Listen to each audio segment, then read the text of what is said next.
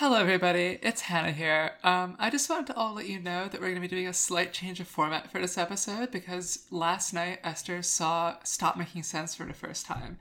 And so we thought it would be a kind thing to do to just sort of like let Spencer talk to her about it for about 3 hours or so. He's going to be like telling her his thoughts about it. He's going to be like asking her for her takes. He's going to be reciting a lot of trivia. I won't be speaking for the rest of the episode, but if you listen closely, you will hear me just humming the main melody of Genius of Love by the Tom Tom Club. So with that, let's just jump right in. Yeah, no, I did send a lot of trivia in the group text. I learned a lot last night about Stop Making Sense.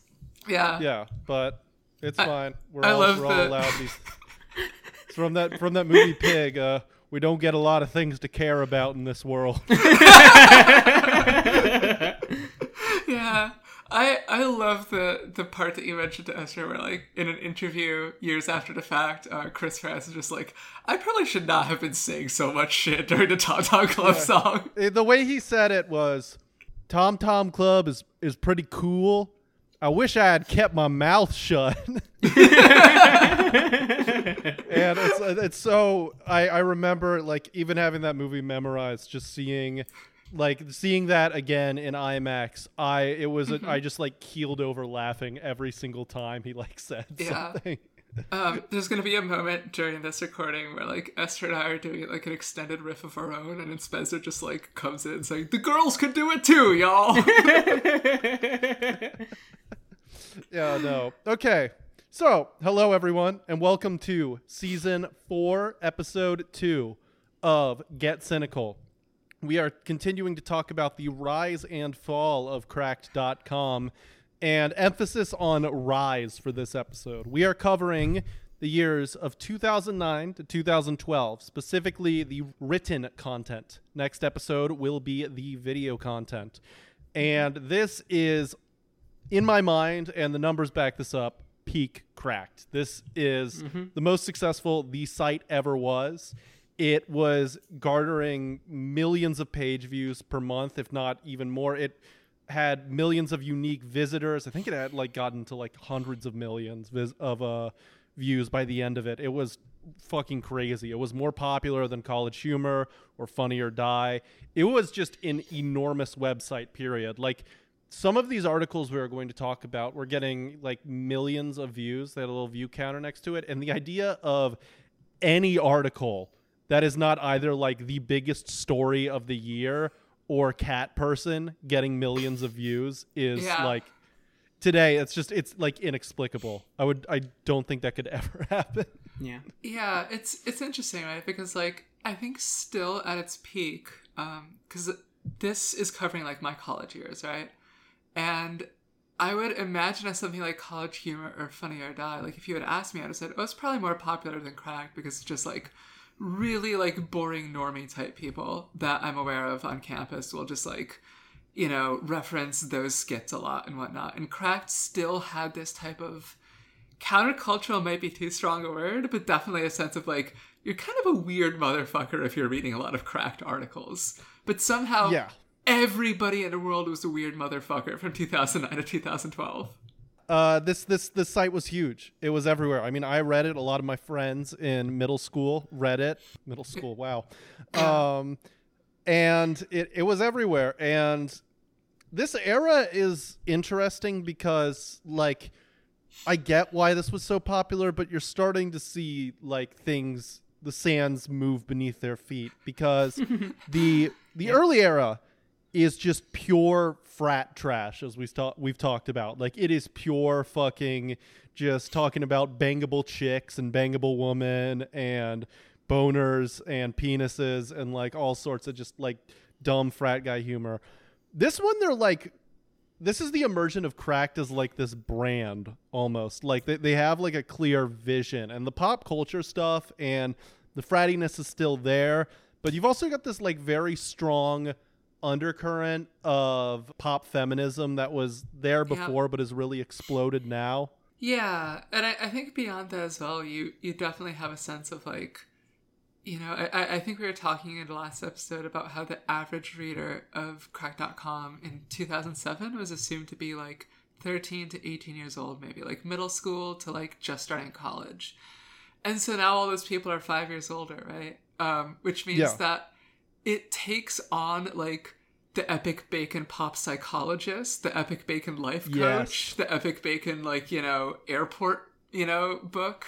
Just all these different ideas of like, hey, fuck Waffle, you're 23 years old and here's not how to be a fail. It's interesting, I think in this period, Cracked being so popular led it to have such a general audience in a way that I don't think we really even see online anymore. I mean, websites don't exist anymore in general, but like the amount of people in some articles we'll get to who were like virulently in the comments of these things being like, this article's full of shit and you're a fucking feminazi or whatever it is. Like, it's just so fascinating to see such a big website that is like so big that it's not an echo chamber. Like, writing these articles that like today we perceive as coming from these places of like preaching to the choir, but like they were not. Like when fucking Jason Pargin was writing articles like top 5 ways that men shouldn't rape anymore, and the comments were like, well, fuck you if you think that. It's crazy. Let's talk about both Jason Pargin and that article in general, since Jason Pargin, he kind of emerges as like the lead writer on the site. Like, not officially, he was not the editor-in-chief. I think that was still Dan O'Brien, but he is like their main star, essentially. Like, he is the main talent at Cracked. And like, I went through all these retrospectives on what were the most viewed articles of each year, and he is like reliably in the top 3. 2012, he had the most viewed article on the site. 2011, I think he was like number 3. And the tone he took was like, this is going to sound really, really mean, and I do not mean it this way, Mr. Parkin, but it is proto Jordan B. Peterson.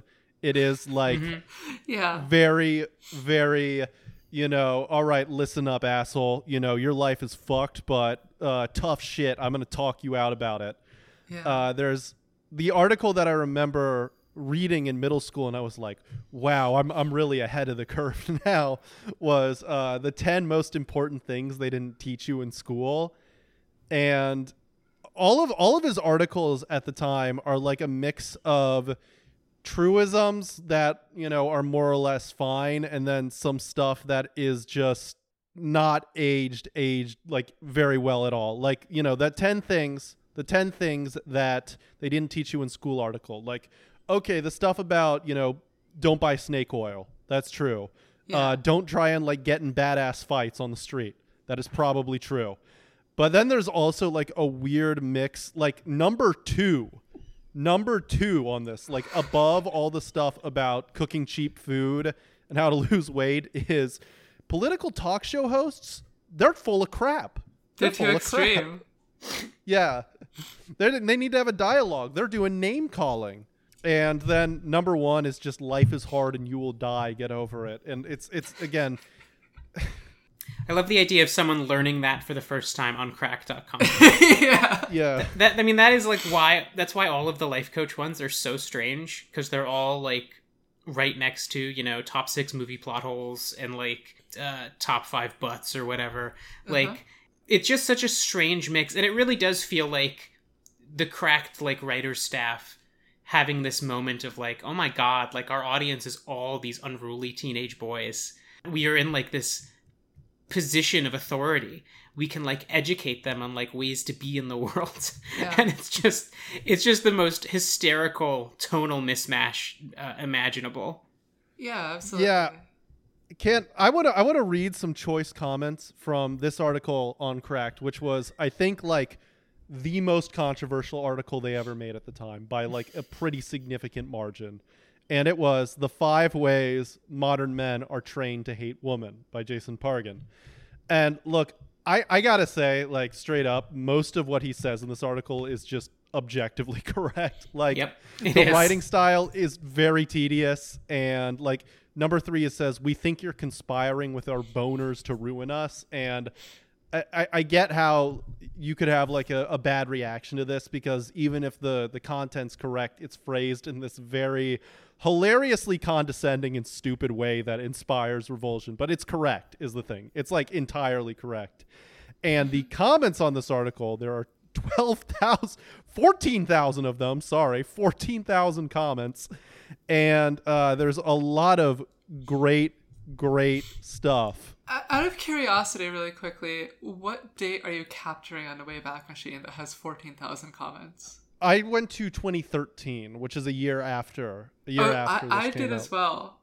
Mine is from the 22nd of September on that date in 2013, and it has only 12,000. So people were still adding a bunch of shit to this like a year and a half after it was published. Well, I remember that this article was like still getting promoted all the time on their front page, and like, you know, that's kind of smart because it was getting a lot of attention. Yeah. But the one of the top comments is by Becky, BEQI. Hi, Becky. And it says, the way the current world works doesn't really benefit men or women. I have a son, and I'm starting to see some of the ways men have it hard too. Growing up female, I used to think oppression was a one-way street, but I'm starting to see where men are kind of discriminated against as well. Not being allowed to show normal emotion, not being allowed to be seen as adults, not being portrayed as loving parents, etc. Yeah. The comments here are awesome. On the Wayback Machine date that I selected, the very first one by LIFH. Oh yeah, that's my guy too. You're replying to someone named Hyraxi Mayan, who is all over these comments, God bless her, saying things that today are entirely uncontroversial and just being pilloried for it. But this guy says, Hyraxi Mayan, I am disgusted at your response and all the people who agree with you. No true feminist would give your comment a thumbs up. I'm sorry, but it's true. And he goes on for a little bit and says, your comment gave me that icky feeling inside that only my mother and father gave me when they tried to make me feel inferior. I'm like that man from the Green Mile. I can feel evil and hatred poking through me like 1,000 needles. This is the last comment I want to read. Yeah. It's by Death Worm Nexus. Great. Okay. I think what really screwed with my head on this article is the massively broad generalization of men in general. You're really going to use Free Republic as a measure of all men's thinking? You're really going to use examples of public masturbation to show that all men are massively controlled by their dicks? Seriously? The thing I found most disturbing is the amount of hate for men right between the lines of this article. The other thing was that he felt that fictional characters didn't have a choice in their relationship but missed the part where they are fictional. Let alone the fact that the men in these works of fiction don't have a choice in their relationship to be ignored. John McClane got back together with a woman he couldn't stand and ended up divorced again, if I remember. Yeah, I am really sure he felt getting back together with her was such a prize.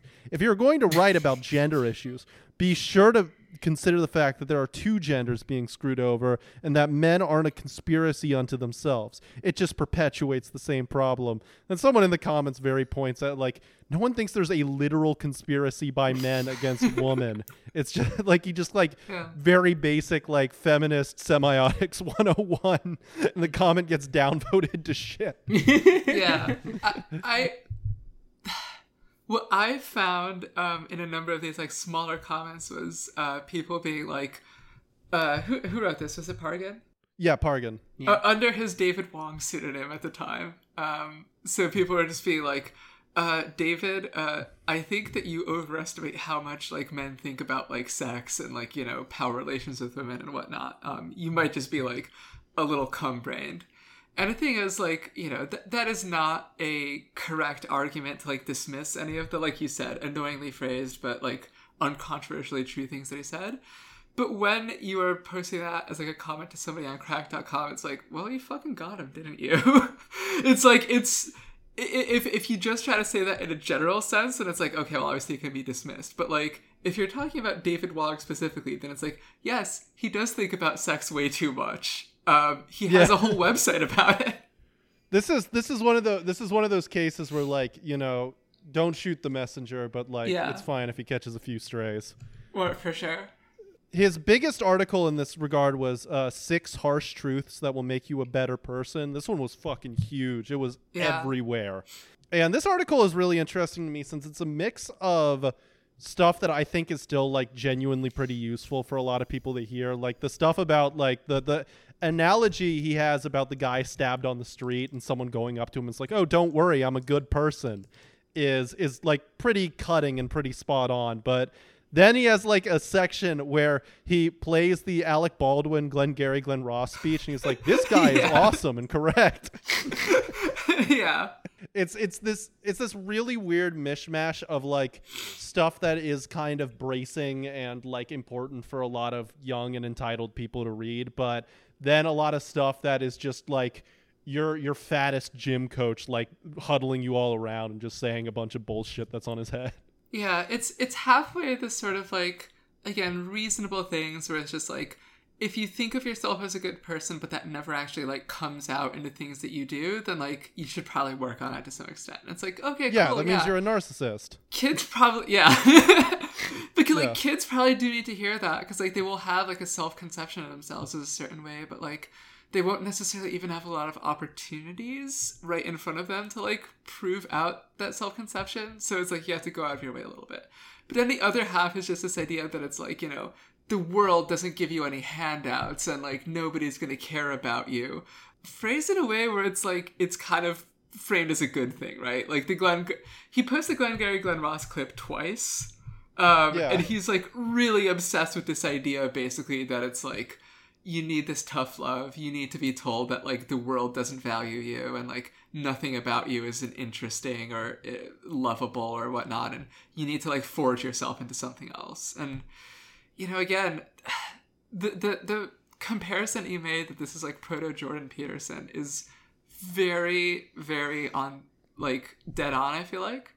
Did either of you ever read The Last Psychiatrist? No. I got linked to it a little bit, but it was extremely boring to me. Yeah, The Last Psychiatrist, you know, I don't want to like go out on a limb and defend for everything, but he did this type of shit a lot better because it didn't have this like vaguely Ayn Randy like affect to it, basically. It didn't have this like self-improvement tip to it, the kind of Jordan Peterson thing. It was just more diagnostic and more direct about just, you know, describing narcissism in American people. It's something that just came to my head, but I kind of want to stick up for this kind of stuff because like it was maybe not a brave choice, but a good choice to get a lot of teenagers reading this stuff to not like make them feel comfortable all the time. But there is just this tone that just like, I don't know. There's something wrong. There's something wrong with it. For sure. But I will say as well, before we get fully off of the Jordan Peterson track, that something that you see with a lot of these articles is moving to a lot more like self-evidently depressed era of Cracked, where it's like in the first episode, it seemed like they were having fun at least. Like they were so excited to tell you the epic bacon history of like, you know, 5 reasons why Theodore Roosevelt was more manly than he'll ever be. But now it's just like, this is self-help advice from people who seem just really obviously miserable. Or when they're talking about like the pop feminism stuff, then it is like clearly obviously like coming from a place of either like self-loathing or like being a woman who is like wallowing in that stew of that culture and feels like immersed in it from all sides. Like they all hate what they're doing at this point. There's a great one from 2011 by Gladstone. Yes. It's called The 6 Biggest Disappointments of My Disappointing Life. There's another Gladstone article I want to read, but he is going to be the MVP of this entire season because everything he says is insane. Yeah, we're going to loop back around to it later, but there's a passage from the Gladstone, The 6 Biggest Disappointments one that I am begging to read. The first thing that he's got here is little girls suck just as much as little boys. Pause. Lot going on. Flag on the play. Yeah, there's like, you know, another one of them is just like grown-ups cheat too, like cheaters prosper, they don't get karma and whatnot. College is not so much different than high school. So, okay, check this out. But then, in the second half of my freshman year, this dark, mysterious girl moved in across the hall from me. One day, we got to talking in her room about how cool David Bowie and Alice Cooper were. One thing led to another, and suddenly she was making my face up with her mascara, eyeshadow, and lipstick. You see, besides being confident in my sexuality, I was pretty sure this is just foreplay. I quickly excused myself and went back to my room across the hall to get a condom. While I was gone, however, my sophomore transfer roommate had invited his gang of well-tailored Sigma Chi date rapists over. My appearance was difficult to explain, but considering these guys literally vomited on each other as part of initiation, I didn't feel I owed anyone an explanation. Anyway, the joke was on them because I totally got... Actually, I think it just ended up being second base. Maybe shortstop. Is that a thing? Anyway, those first 2 years of college were super rough. And then right after that, he puts a picture of like a goth kid, and it's captioned, "Don't worry, when I was greeted by the Hitler Youth in my dorm room, I only looked 20% gayer than this." Yeah, what strikes me most about this passage is that there's no, like, punchline or point to it. It's just these little, like, tree of life, like, flashes of memories. This is what would have happened if Linklater had made a sequel to Boyhood. This would have been the first scene. So, yeah, on one side, you've got the pop feminist, you've got the life coach stuff by Christina H. Christina H. had an article that was called 6 Obnoxious Assumptions That Hollywood Makes About Women. And again, it's just correct. Like, it's just, women get angry for no reason in movies. And women have conflicts between family and a 6-figure job, and they're always catty and stuff like that. Again, it's correct. And then, she was obviously not very popular with the community for that. And then you have, on the other hand, you still have the pop culture stuff, mostly in my head spearheaded by Dan O'Brien, who has this, and look, I'm sorry, Dan, I know that you're writing for fucking John Oliver now, so you're probably a better comedy writer than I'll ever be, but at the same time, like, your article that was like the top 5 most badass presidents or whatever is, I come on, man. That was bad. Yeah. And especially since one of them is fucking Andrew Jackson. Yeah, you're wrong for this one. I'm gonna beat you with clubs. I'm sorry, dude. Andrew and you like you don't even mention the fact, like, the whole Trail of Tears shit. Like, you're just like, oh, he was badass because he shot people. It's like, that's what everyone did back then. That was a hobby back then people had. Shot who? There's another female writer who did a bunch of the sex and romance and feminism stuff called Kathy Benjamin. Yeah. I wanted to bring her up briefly because I gave her a Google while we were doing the research for this episode, and she is still doing cracked style writing for a website called Grunge. Like, if you Google her name, there's a bunch of articles called, like, famous things defaced by tourists and musicians who tragically died by drowning. This is like a Mirror World version of when you get fired and you have to train your replacement. Yeah. You are the replacement being trained right now. Incredible. So, continuing that, there's also a lot. Wait, before we continue, I just noticed in the little preview from Google, it shows the first sentence, like, of the lead from Musicians Who Tragically Died by Drowning, and it says, "It's always tragic when someone dies by drowning. Throw a celebrity victim into the mix, and you have and then it gets cut off." No. I fucking love the ChatGPT house style of that. That is some like great like 8th grader at 2 a.m. writing. Yeah. When drowning meets celebrities, articles are in the mix. That's the ultimate fate of like ChatGPT, is that like everything written is going to have the exact same syntax and prose style of like a freshman writing like an essay the day before, and everything is going to be X is a world of contrasts. Yes. Every single thing is going to have the dictionary definition. And there's also, on the other side of it, you have the pop culture stuff. We talked about Dan O'Brien, but there is so many listicles and lists that are, most of these opinions are kind of anodyne now. Like, most of them are just like standard nerd grievances. Like, they talk about the Endor Holocaust after Return of the Jedi. That's just like something every fucking midwit brings up when they talk about those movies. But also, there's so many that are just like wrong. Like, there's like top 10 villains who were right all along. And One of them is the mutant registration in X-Men. Yeah. Because how it is just like, damn, but think about it. What if the Jews really were that good at controlling the economy? What if black people's verticals threatened us all? There's another great one, another X-Men one from another list. I don't even remember which one that I loved about, like, movie endings with plot holes. That was like, at the end of one of these X-Men movies, why wasn't Magneto in jail? He committed a crime. Yeah, a lot of these, again, they're trying to, like, poke holes in popular culture. Like, oh yeah, that was the one. Plot holes that you missed through editing. And though some of them are, like, a little cute. Like, Harrison Ford sneaking onto a subway in Raiders of the Lost Ark. And then some of them just, it's a real reach. Like, you can tell they had 2 or 3 they were passionate about, like the Dark Knight and the Indiana Jones one. And then they just included ones that don't make any goddamn sense. The like, fucking microchips. Cypher should have been the one in the Matrix. And it's like, what happened to the microchips in The Departed? Yeah, I like when that they're like, actually, in The Departed, why did World War III start? Because of the microchips. No, it's so funny because it's like they base that off of like one throwaway line said by like, Jack Nicholson's character where he's like talking to the Chinese buyers and being like, if you want to blow up Taiwan, you'll need these. And it's just like, no, that's just something that like a somewhat racist asshole is just like saying because he's like a crass, loud piece of shit, right? Like, the idea of watching The Departed and watching all Jack Nicholson scenes and being like, wow, black people really do that?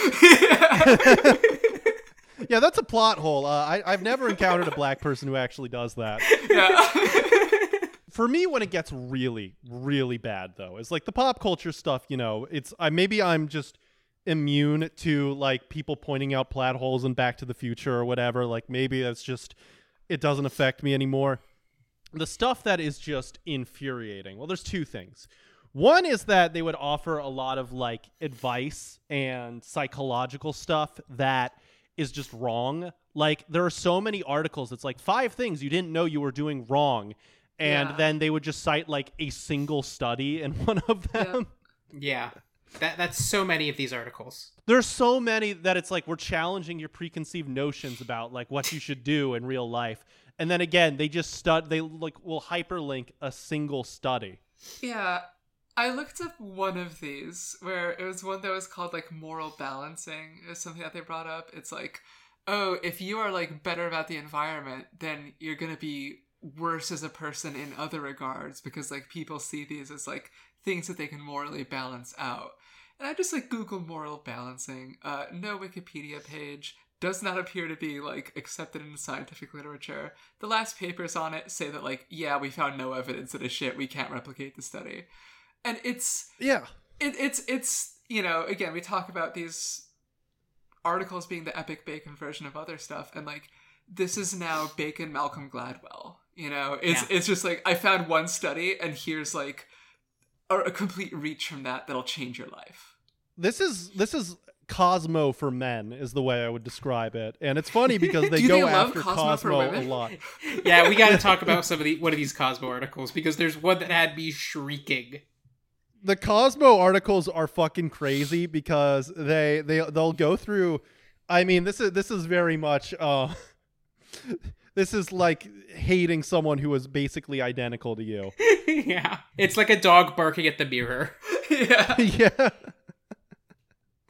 But the Cosmo articles they would read through Cosmo articles and they would find like weird like stuff that's in those articles, and obviously Cosmo is written by fucking psychopaths. Like they're selling magazines to people at grocery stores. Of course they're going to have to put dog shit in there, but then they would like go after them and make them look like there was a secret society writing for Cosmo that was out to castrate men or whatever. Yeah. What was the one that really made you shriek? So the one, it's 7 sex tips from Cosmo that will put you in the hospital, which is a great title off the bat. But it's for a while, it's silly, right? It's like number 6, like jiggle his balls. Number 5, yank his crotch hair. But then I got to number 1, and number 1 is just labeled, put him in the fucking hospital. And it's the clip from Cosmo is, quote, make 2 fists around my shaft and twist them in opposite directions as fast as you can. The mental image of that really got me. Oh! In opposite directions as fast as you can. That was from a male reader, though, that submitted it, is the thing. Like, it says from Jamie, aged 30. Yeah, it says, notably, it says, put my penis. Yeah. Choose them as fast as you can. And again, like, it's kayfabe, right? The one that's killing me is the one that says, sprinkle a little pepper under his nose before he climaxes. Put him in a sexual trap. Tie him up to the train tracks before. Put him in a bag and carry him around town. Yeah. I like that there's one of these, number 3, it's phrased very elaborately, but basically the substance of it is like, listen, women, you need to jack us off hard. You need to grab that shit and yank like you're trying to pull off a Band-Aid. Yeah. Yeah. And like... A really good friend of mine has pointed out how, and I can't say I blame Cosmo, but there is a tendency, like the girl version of not knowing where the clit is giving a guy the hand job from Antichrist. That's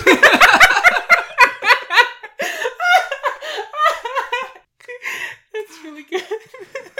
Yeah, I think basically, like, I'm not defending Cosmo here, but like, what I think that these don't necessarily understand, and what a lot of like the sort of like pop culture feminism of like women need to be protected from themselves of this era don't particularly understand is that like there is an element of kayfabe to all of this, right? There is an element of like, I am not going to necessarily read Cosmo and literally interpret all of these signs that my boyfriend is cheating as him actually cheating.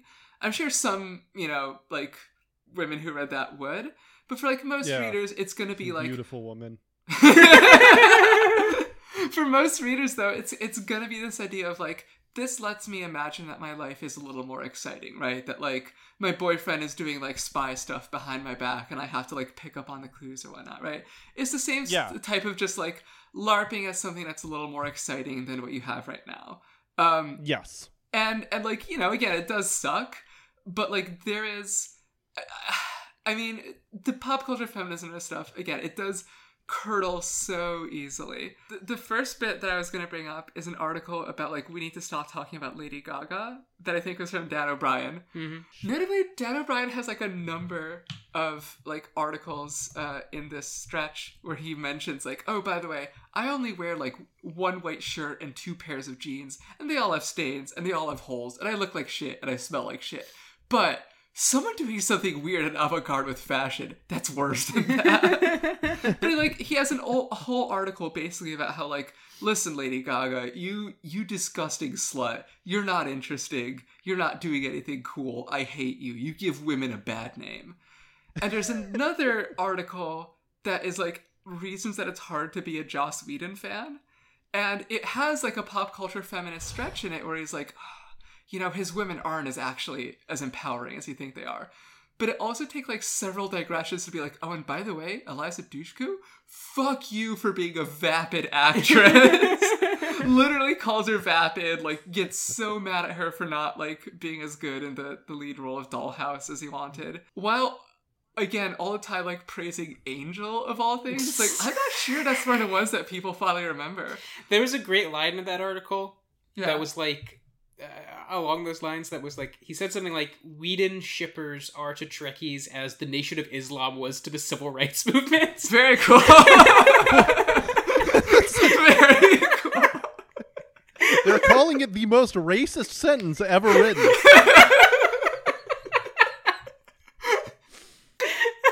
Just like imagining like Malcolm X like going to the homes of like people who are like, oh no, you don't understand. They shipped Wash with Mal. And it's just like, I cannot follow Mr. Whedon anymore. But so what they ultimately hate more than anything, I feel like, is women who they deem unworthy of their pop feminism. Yes.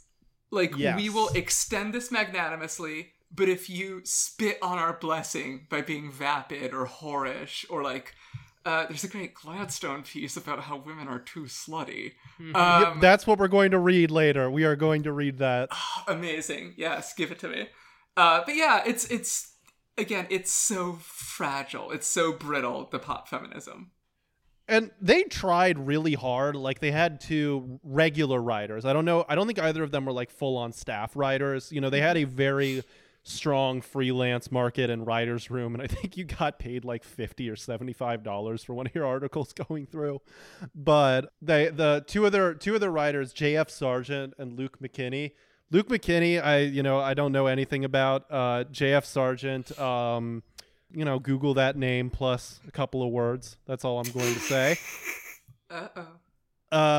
They went so fucking hard on like the feminist stuff. Really, really, really hard on all of that shit. And we'll read them more as we talk more about like, the evolution of the show, the site getting more and more political, and, the site pivoting like harder into the infotainment stuff and the various problems that would occur when they did that. J.F. Sargent, for example, made the article 6 movies with political agendas you didn't notice. And I regret not plugging this into Archive of Their Own, because this is going to, I'm sure there's some fucking gold in this. But some of it, number 6 on this article is, and, you're going to have a seizure if you're used to, movie Twitter discourse, but it says, The Dark Knight, Batman kidnaps foreign citizens just like the CIA.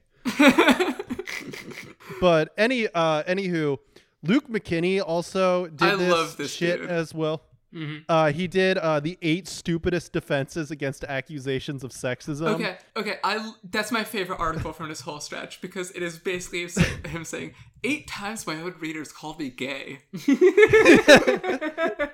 Yeah, 8 times I got pussy for being a good ally. It's so mad. It's like single fucking angriest thing. It's not wrong. Again, like, he's pointing out like all these fucking frothing at the mouth misogynists who read our shit. Like, they call it like misandry and white knight shit because they're fucking freaks. But you can't be writing a full article where you like respond to like at Hitler Bros article. And then, like, this is a listicle with 8 entries. That's the thing. Like, that's high for a cracked article. It's mad. It's very, very mad. Really, really mad. Oh, he couldn't leave any of them on the cutting room floor. This article's great too, because it like predicts the next 10 years of discourse.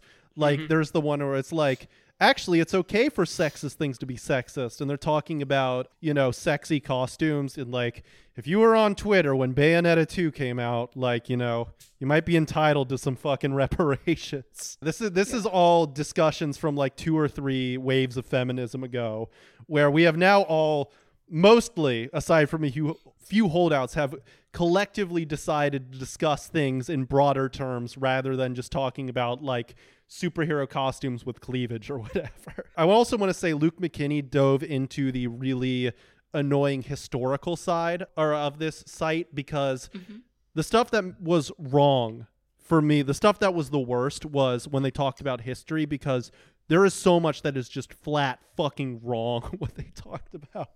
Yeah, I noticed that in like the Google Doc where like you shared the articles that we're going to be reading for this one. There were several where you just added parenthetically, this was just wrong. And like, I want to open the floor to you, because like, I don't know enough about any of these like subjects to comment on like, oh, this is an obvious factual error, but just like, I want to know how basic they are. Well, the cracked one, 7 reasons why Vladimir Putin is the world's craziest badass. I mean, that one's so funny because it's all just photo ops.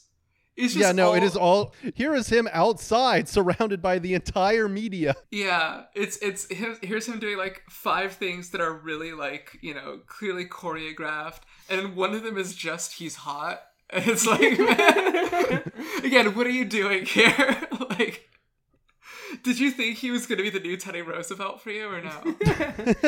That was a big thing back then, though, with Putin, is the shirtless picture of him on a horse. Yeah. It was just a totally value-neutral thing to talk about. Like, Vladimir Putin is kind of low-key badass. Does anyone else? Like, he goes ice fishing or whatever? No. So the two that really struck me as ones that are just wrong. So there's the article 10 mind-blowing Easter eggs hidden in famous albums. And I know these are wrong because I believed they were right until I like looked it up years later. And then there was like, oh wait, what the fuck were they talking about? Number 8 in the Easter eggs and albums one is Radiohead's decade-spanning secret album. I love this one. And it says that if you sequence OK Computer and In Rainbows with a 10-second crossfade, it creates a new secret album. And that, I mean, that's... How do I even begin to describe how fucking dubious that is to begin with? Like... What you've described here is a mixtape. By adding ingredients to the sandwich, you could create a new secret sandwich. Did you know that if you actually reassemble, like if you take the bread from your sandwich and take that off, and then you put different meats and lettuce in it, if you put it back together, it actually creates a brand new sandwich out of the one you already had. A band that has, you know, a pretty distinctive sound. I mean, they're not the exact same albums, but a band who you can comfortably identify within a certain sound. If you put their two albums, you know, if you splice them together, they sound like a longer album. That's pretty specious. But the one that's also just incorrect is when they said that the Clash wanted to make a double album for London Calling, and the way they did that was they were allowed only a promotional single, but they filled up the B-side of the single with extra songs. I've never been able to find a source for that in my entire life. Never. The only thing that even resembles that is that Stand By Me, the single, was added at like the last second, and they didn't even get a chance to put it on the album, so it became a hidden track. That's the only thing. And when you click on the link in the article, it just links to the Wikipedia page for London Calling. So that is completely wrong. Completely fucking wrong. And that's like a recurring trend here, because the wrongest thing I ever remember them saying was in a photoplasty. And we'll have to talk more about photoplasties, but one of the submissions was like 10 easy do-it-yourself health tips. Mm-hmm. And one of the tips was if you have a clogged ear, cover a Q-tip in hydrogen peroxide and stick it in there, and it'll feel great. And it'll feel great. That's so cool. Yeah. On the positive side, and I hate to say this because this guy, you know, complete scumbag, all of his articles were nuked after pretty serious allegations we'll cover later during the fall part of this Rise and Fall story, is John Cheese. Yeah. He writes a couple of pretty good articles about living poor and like the mental effects it has on you. Like the one where he writes about how when you grow up poor, you get all these stupid habits, like you kind of prefer fake food to real food. You're in constant fight or flight mode. And those are like actually like the best articles I read out of all of those, which is horrible to say because he is by all accounts an evil, evil man. Yeah, but it's like very much sort of predicting the way of like first person writing of even stuff that they do on Crack later with like the, you know, I was raised in a cult, here's my experience type of stuff. It's very clear that like there's something there that is interesting for people to latch onto, because like you can see them spinning their wheels a little bit by 2012. It is like their heyday, but like there's so many fucking repeats. Like there's 8 articles in what we saw that are like harsh life truths that will make you better, or like harsh dating truths that will make you better, or like 6 plot holes that are plot holes. And it's just like, well, what's new? What is not just that? And these things that are about like specific people's experiences that aren't just sort of like broadened out to the like widest possible assumed audience of like young dudes. There's juice to that. Even if the guy like is a fucking piece of shit, like there is juice that like people want to know more about. I also, my favorite variant on that is by Dan O'Brien, and it's just 5 things they never told us. 5 new facts. Here's 5 numbers. I also want to say, you know, you mentioned that wheel spinning stuff, but something when I talk to people who wrote for the site is that the site's culture around this time, like in the writers and stuff, was mostly I heard nothing but positive things basically around this time. Like, it seems like it was genuinely a really fun place to write and a really like fun environment, which is, you know, kind of disappointing for this show because we're used to like that guy with the glasses where it was just a fucking nightmare from beginning to end. Or, you know, Max Landis, who, you know, had his whole fucking mine of evil or whatever. But by all accounts, this was like a very fun and supportive environment for people, which makes the kind of rapid implosion that's coming later a little bit darker. Yeah, there's like one other article before we sort of like get to the grand finale, or I guess it's two, that I did want to bring up because this is like something where I'm, I guess, our subject matter expert, so to speak. But this is like an author that was very formative of how a lot of like even current culture is discussed. This is a guy named Sean Baby. I don't know what his real name is. It's Sean something. But he would do a lot of like, you know, the epic whiskey president stuff for the site. But he would also write specifically articles about MMA and fighting. And the thing is, he has one of the most unbearable writing styles that is still, like, very influential in MMA circles. Like, they have not stopped finding this shit really hilarious, right? Esther, do you see this one that I linked you to called The 10 Worst MMA Fights of All Time? Yes, I do. Can you read from Anderson Silva versus Thales Leites, UFC 97, up until where it says commercial? Sure. UFC middleweight champion Anderson Silva is widely regarded as the best striker to ever fight in MMA. He dodges punches like he's in the Matrix and holding an NES advantage. In the time it takes you to tell your foot to kick, he circled behind you and built a bear trap under it. It's suicide to attack him. However, there's one problem with being Anderson Silva. Everyone knows that you're Anderson Silva. Everyone who fights him is scared to death to get close. Let's try to attack the problem logically. 1. Anderson Silva is waiting for you to punch him. 2. That guy is Anderson Silva. 3. Don't fucking punch that guy. Thales Leites is apparently a man of logic because he came to the same conclusion. I've seen more aggression from lesbian couples reciting their wedding vows. What? Thales' game plan seemed to be waiting for a stage light to fall on Silva. He'd occasionally go for takedowns with all the enthusiasm of a tobacco-funded anti-smoking commercial. That's not a joke. That doesn't make any sense. Yeah, it's the thing, right? Of like trying to act like you're the epic badass MMA bourbon bastard guy when like all you know are like high school English class similes every sentence. Sub-zero punctuation is the only way I'm going to describe this. Absolutely. So it's that type of shit, right? And like to this day, there's like a really popular MMA YouTube channel called Napoleon Blown Apart. That's just like a guy with a Scottish accent and a really monotone voice, very slowly saying Sean Baby sentences for an hour. And he gets like hundreds of thousands of views. Okay. Yeah. That's sick. Yeah. So the grand finale for this. Look, we've talked a lot about how this site is making an attempt to move a bit more to the liberal side of feminist discourse and, you know, just generally like vaguely liberal on certain topics. You know, it's very like Daily Show liberalism, but, you know, it's still there.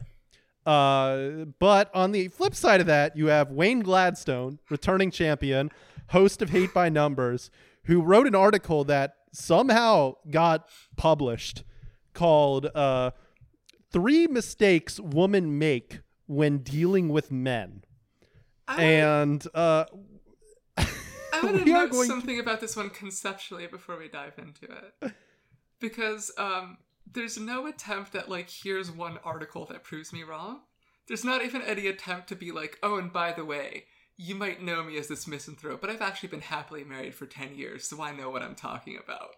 There's no reason that he gives at any point of why to believe this. He is clearly, like, the most depressed, miserable, loathsome piece of shit just on the site at this point. He was married when he wrote this is the best part. I didn't realize he was got like divorced. 40.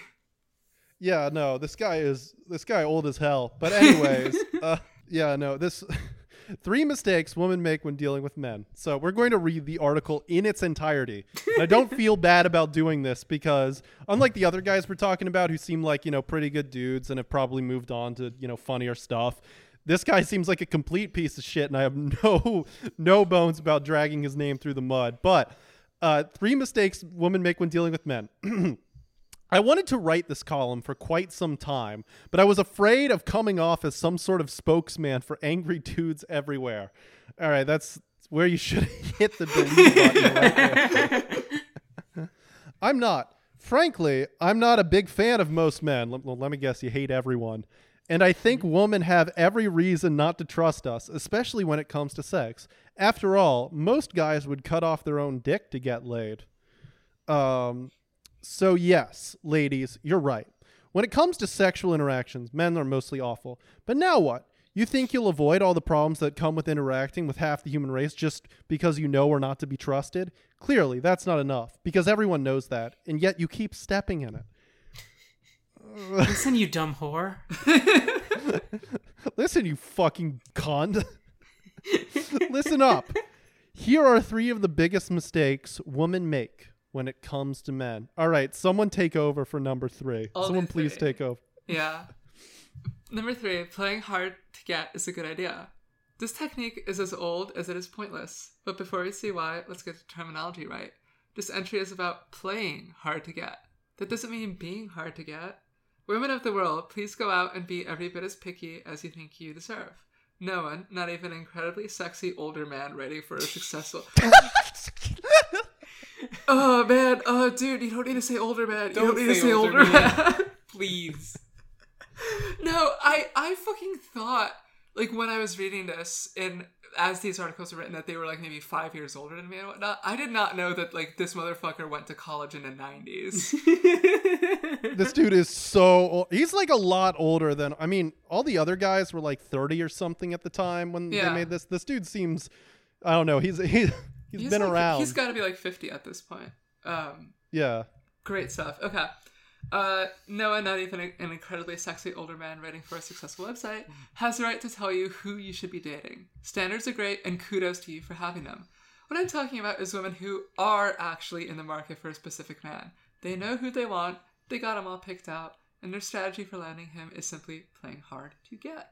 What a boring, useless waste of time. Some of you disagree. Bullshit, you say, while wearing your incredibly tight top of indifference and pretending to have no peripheral... Sorry, what am I wearing?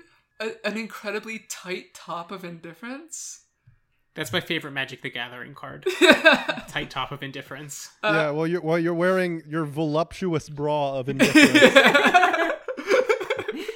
While you're wearing the black panties in this picture, and can I get a picture with no panties as well? Can I get one with a corset of indifference? Can I get one where you're wearing 6-inch heels of indifference? Yeah, I've never seen a woman look good wearing yoga pants of indifference. And then there's just a woman who looks a little upset, and she's hot, and she's wearing like a vaguely tight shirt, and it's captioned, "This is you." Yeah, I guess that's me. Distinguishing yourself. That's the whole point of playing hard to get. Instead of being like the other needy girls, you act super cool and uninterested to stand out. You know what else would distinguish you? Giving better head than everyone else. No! Now, before you stream me up for being crass, now before you make me 6 inches tall for being crass and step on me and let me just sort of get gummed up between your toes for being crass. Where you get mad and turn into a 50-foot woman. Before you transform me into a horse.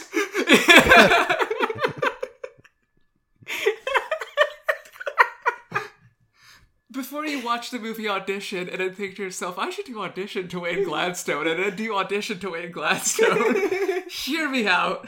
I'm proving a point via an oral sex joke the way the good Lord intended. It makes sense to want to stand up from the crowd to do something to distinguish yourself. But why not actually do something? Be funnier, smarter, kinder, or yes, even though it's a joke, better in bed. At least those are skills, something tangible. What's playing hard if to there's get? one thing guys love, it's when, like, a woman who's out to get them learns how to weld. have you ever encountered, like, I don't know, can you count on more than one hand, like, woman you've encountered, not just to you personally, but like in the sum total of your life, who have genuinely full on played hard to get? And by played hard to get, I don't mean they were just like straight up ignoring someone or saying no, fuck off. Okay, there's an answer here. It will just lower my esteem in the eyes of fucking, it's my parents. My mom has been very upfront that she did that with my dad. Man. Yeah, that seems like a 1950s thing. Like that seems like a 1950s thing, because like that's how old my parents are, by the way. They were dating in the 1950s. They were 70 when you were born. Yeah. I have new kinds of autism they haven't even invented yet. It's me and Baron Trump. We can do The Shining with each other. Yeah, no, that seems like something that like died a long time ago. Is my point. Like that is very much. It's so. not. It's like as we have given more rights to women and social standing, it feels like, well, I don't have to use my one form of power, which is kind of stringing a guy along so he won't hit me as much. Yeah, absolutely. What's playing hard to get? The talent to do nothing. Oh, I won't look at him. I won't laugh at his jokes. I won't tell him his video series is amazing. And it links to something that I'm guessing is hate by numbers. But let's say I'm wrong. We'll pretend playing hard to get is like the most super way to get a guy ever. We'll pretend he did your trick, and instead of finding you tedious and bland, your dude asked you out, and you eventually accepted. Just do me a favor and fast forward a little bit. 2 weeks from now, what do you want your boyfriend to tell his friends about the relationship? Oh, the way she just sat there and did nothing was amazing. I just had to have her. There she was, not talking to me too much and not making too much eye contact, as I was all, man, I would love to have a girlfriend that might not actually dig me. This is just autism. Like what you're describing is an autistic girl. Yeah. Like, that's not hard to get. That's just like a woman who is on the spectrum. You're talking about Spencer's alarmingly uncommunicative girlfriend character. Yeah. Yeah, no, this isn't a girl, like this isn't like a hot girl who's like, I need to let him know that he's my slave or whatever. Like this is a girl who's like, yeah, I'm not really feeling solid foods recently. Yeah, there's like a number of concepts that are just being like conflated here, right? Because like, I think when people say playing hard to get, they imagine that like the guy is already very into them and that it's about sort of like trying to prove basically that he's serious and that he like, you know, really cares about you and that he's not just gonna like lose interest the moment you're not like reciprocating his attention and giving him your entire world.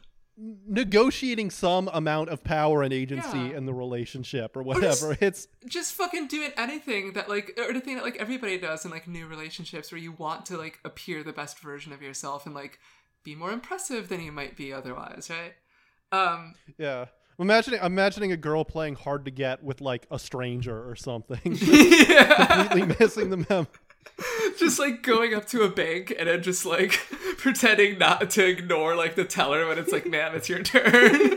That's how you get the bank to give you more money. Yeah. $10,000. Yeah. Let's finish number 3 and skip straight to number 1 after that. Wouldn't you rather overhear him say, I met this girl the other night and she was so funny. I laughed the whole night. Or, this new girl, she gets things no other woman gets. I can talk to her. She's not like other women. I think she might be endowed with a soul by Christ. I think she might have the consciousness of a human being and not like a squirrel. I think emptiness won't be her reward after she dies. I think heaven will be men and her. Or lastly, wouldn't even praise you for your sexual performance being more gratifying than how awesome you are at hiding your feelings and true desires? But there's a bigger problem. Which guys are most susceptible to the playing hard to get trick? Only the kind of dude who wants what he can't have. Exactly. If your trick gets you a prize, then congratulations, you just won a dick.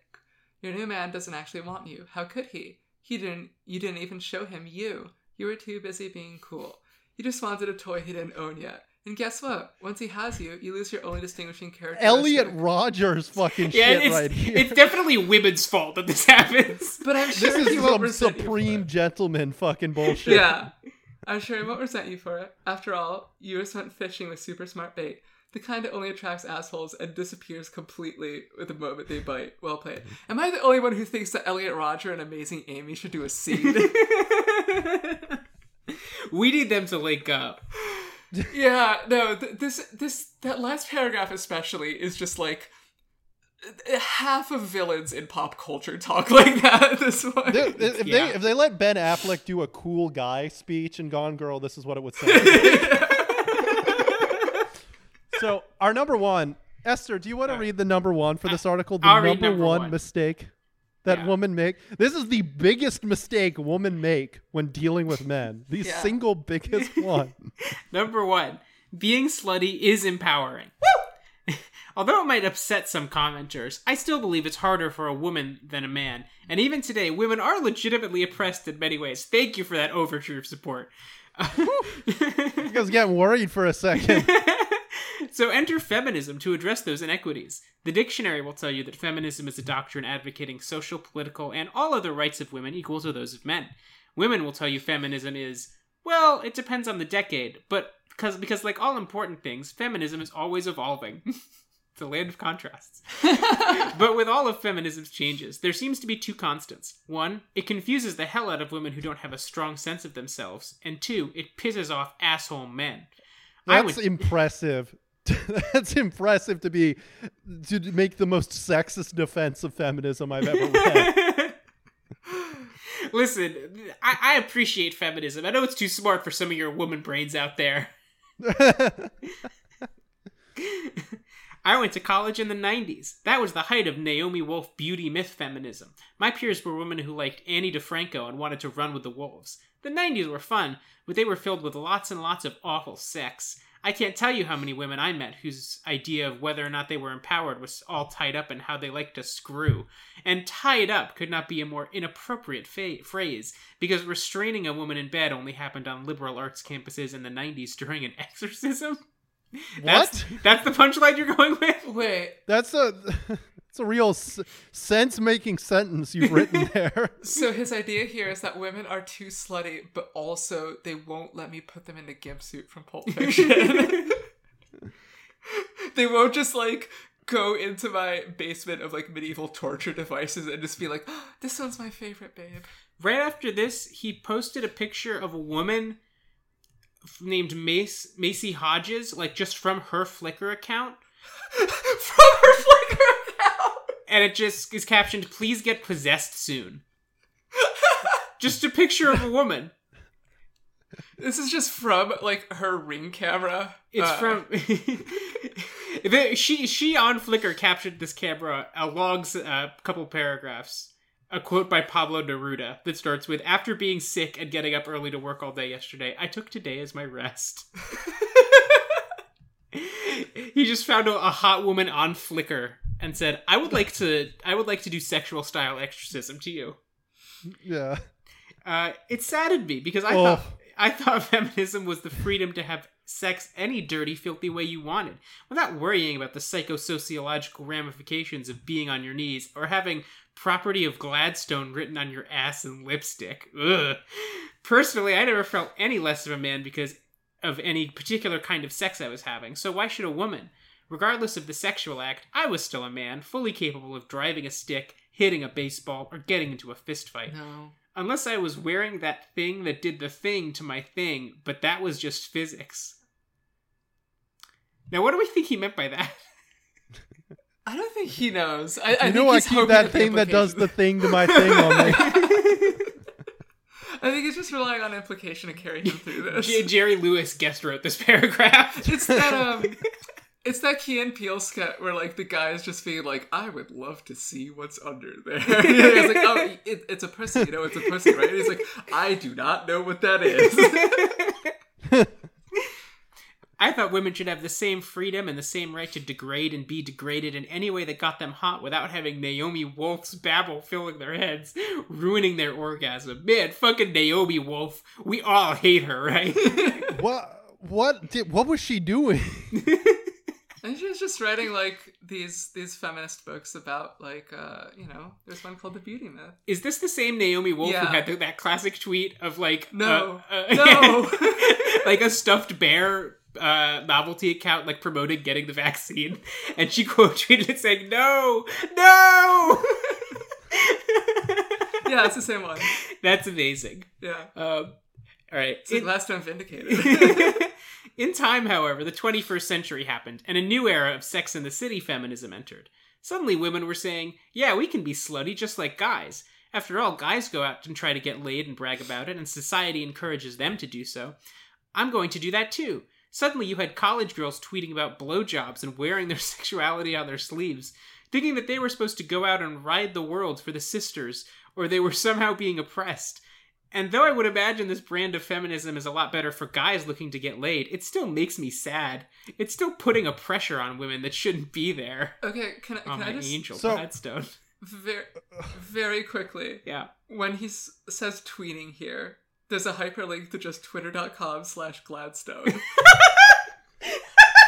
Okay. I don't know if that used to be to something else.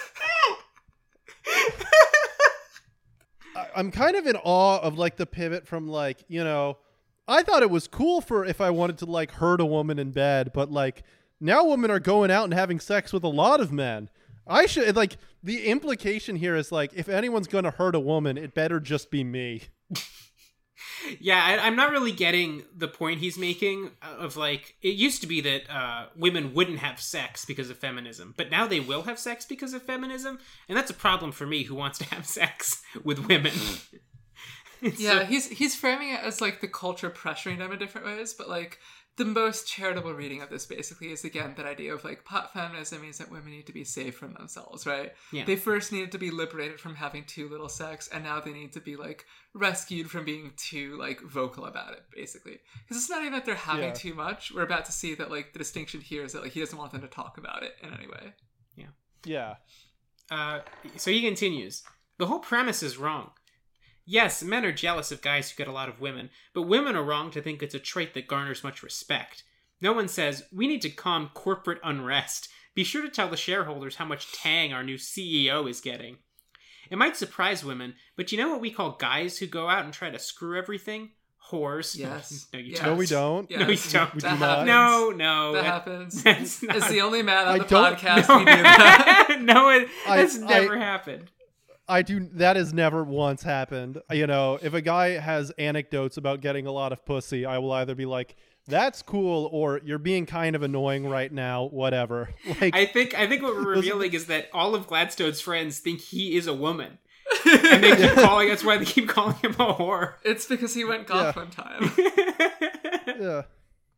Um, I'm just trying to imagine like calling like a guy friend of mine, like he's like, "Yeah, you know, I have a pretty high body count," and then I would just say like, "You're a whore," in like a dead serious voice. It would just be like, "What is your problem, man?" Just like Spencer just like locking on to him doing the M. Bison Psycho Crusher and just be like, "Yeah, your dad is a little whore now." Know what we call the guy who's always going on and on about all the women he's landed? An asshole.